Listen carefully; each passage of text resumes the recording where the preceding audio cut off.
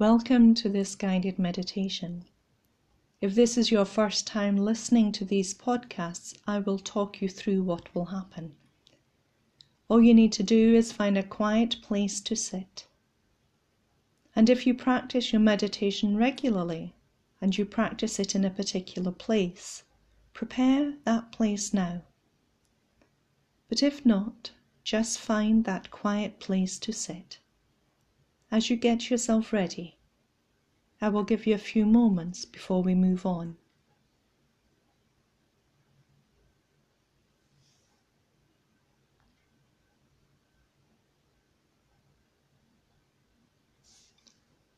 Take a moment to quieten yourself.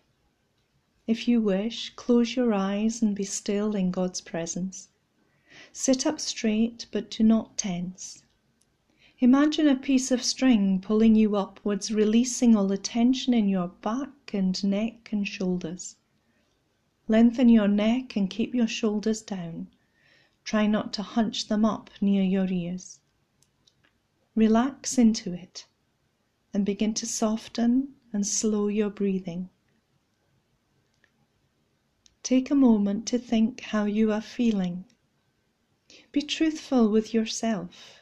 Are you anxious or tired? Are you having difficulty adjusting to the world around you as it constantly changes? Or do you have any physical hurts? If it is because of how you are sitting, change position now until it goes away. If it is a constant, everyday pain, try and let it go from your mind as best you can. You may just be feeling comfortable and peaceful in God's presence. Note how you are feeling, then let those thoughts go. As you do, still your breathing even more, and notice the difference in the heat of the breath you breathe in to the breath you breathe out. With each longer breath, let the stresses and strains of living release into it. Just let them go. Relax into the presence of God. Feel God's love enfold you, comfort you, and support you. Let your thoughts drift on by. After a few minutes of silence, a passage from Luke's Gospel will be read. It may be a very familiar story, but just let the words wash over you, filling you up, as if it is the first time you have ever heard it.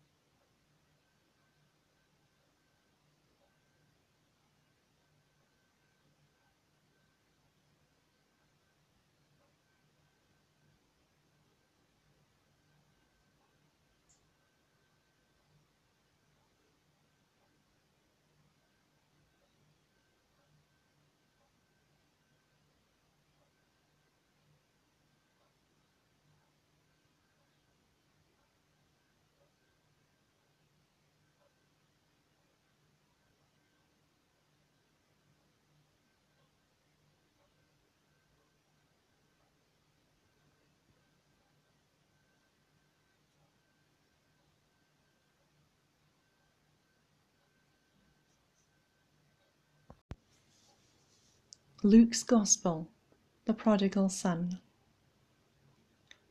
Then Jesus said, "There was a man who had 2 sons. The younger of them said to his father, 'Father, give me the share of the property that would belong to me.' So he divided his property between them.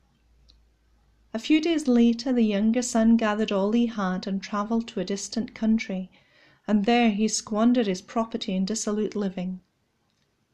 When he had spent everything, a severe famine took place throughout the country, and he began to be in need. So he went and hired himself out to one of the citizens of that country, who sent him to his fields to feed the pigs. He would gladly have filled himself with the pods that the pigs were eating, and no one gave him anything. But when he came to himself, he said, 'How many of my father's hired hands have bread enough and to spare, but here I am dying of hunger. I will get up and go to my father, and I will say to him, Father, I have sinned against heaven and before you. I am no longer worthy to be called your son. Treat me like one of your hired hands.' So he set off and went to his father. But while he was still far off, his father saw him and was filled with compassion. He ran and put his arms around him and kissed him. Then the son said to him, 'Father, I have sinned against heaven and before you. I am no longer worthy to be called your son.' But the father said to his slaves, 'Quickly bring out a robe, the best one, and put it on him. Put a ring on his finger and sandals on his feet, and get the fatted calf and kill it, and let us eat and celebrate. For this son of mine was dead and is alive again. He was lost and is found.' And they began to celebrate. Now his elder son was in the field, and when he came and approached the house, he heard music and dancing. He called one of the slaves and asked what was going on. He replied, 'Your brother has come, and your father has killed the fatted calf because he has got him back safe and sound.' Then he became angry and refused to go in. His father came out and began to plead with him, but he answered his father, 'Listen, for all these years I have been working like a slave for you, and I have never disobeyed your command. Yet you have never given me even a young goat so that I may celebrate with my friends. But when this son of yours came back, who has devoured your property with prostitutes, you killed the fatted calf for him.' Then the father said to him, 'Son, you are always with me, and all that is mine is yours. But we had to celebrate and rejoice because this brother of yours was dead and has come to life. He was lost and has been found.'" Let the words sink into your very being. Let them enfold you with all their meaning. We will wait a moment before we move on.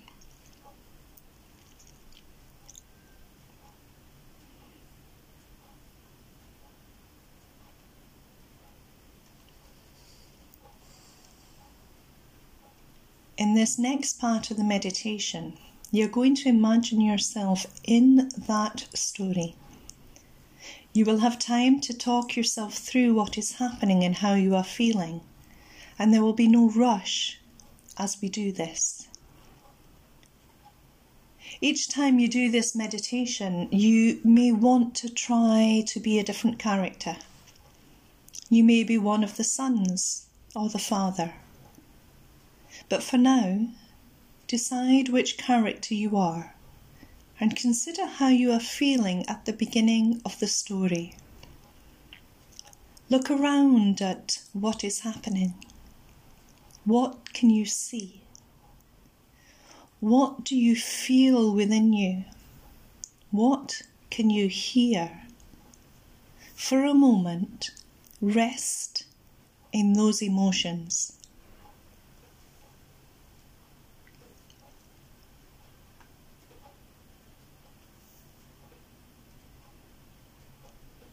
As you move through the story,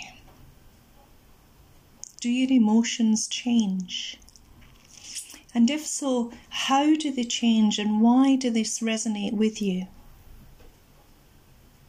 Give yourself that time to work out how and why you are now feeling this way.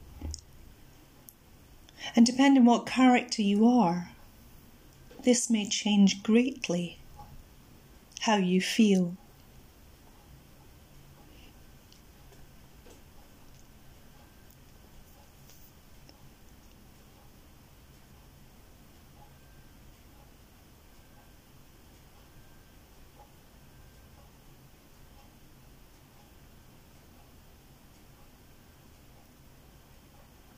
As we come to the end of the story, what is happening within you now? What does it feel like or sound like if you to describe it to another person? What does it look like? Can you find a way to resolve any feelings that are causing you anxiety or frustration or maybe even anger? How can you overcome these at this time? And in the time that follows, when you are working through these questions, begin a conversation and allow it to develop between you and Jesus, whichever character you are. What is it you want to say to him about how you are feeling? What has happened in this story that has changed how you feel? But also listen. What is Jesus saying back to you? You can say anything, as this is just between the two of you. Whatever happens next is for you only. And give yourself time in this moment to develop your conversation. Take as long as you need. There is going to be a longer period of silence to do this. And afterwards, let the conversation remain with you in your consciousness. But let this be Jesus' time to deal with your worries or whatever you have in your heart and mind that this story brought out with you. Give all of this over to him as we move into this silence.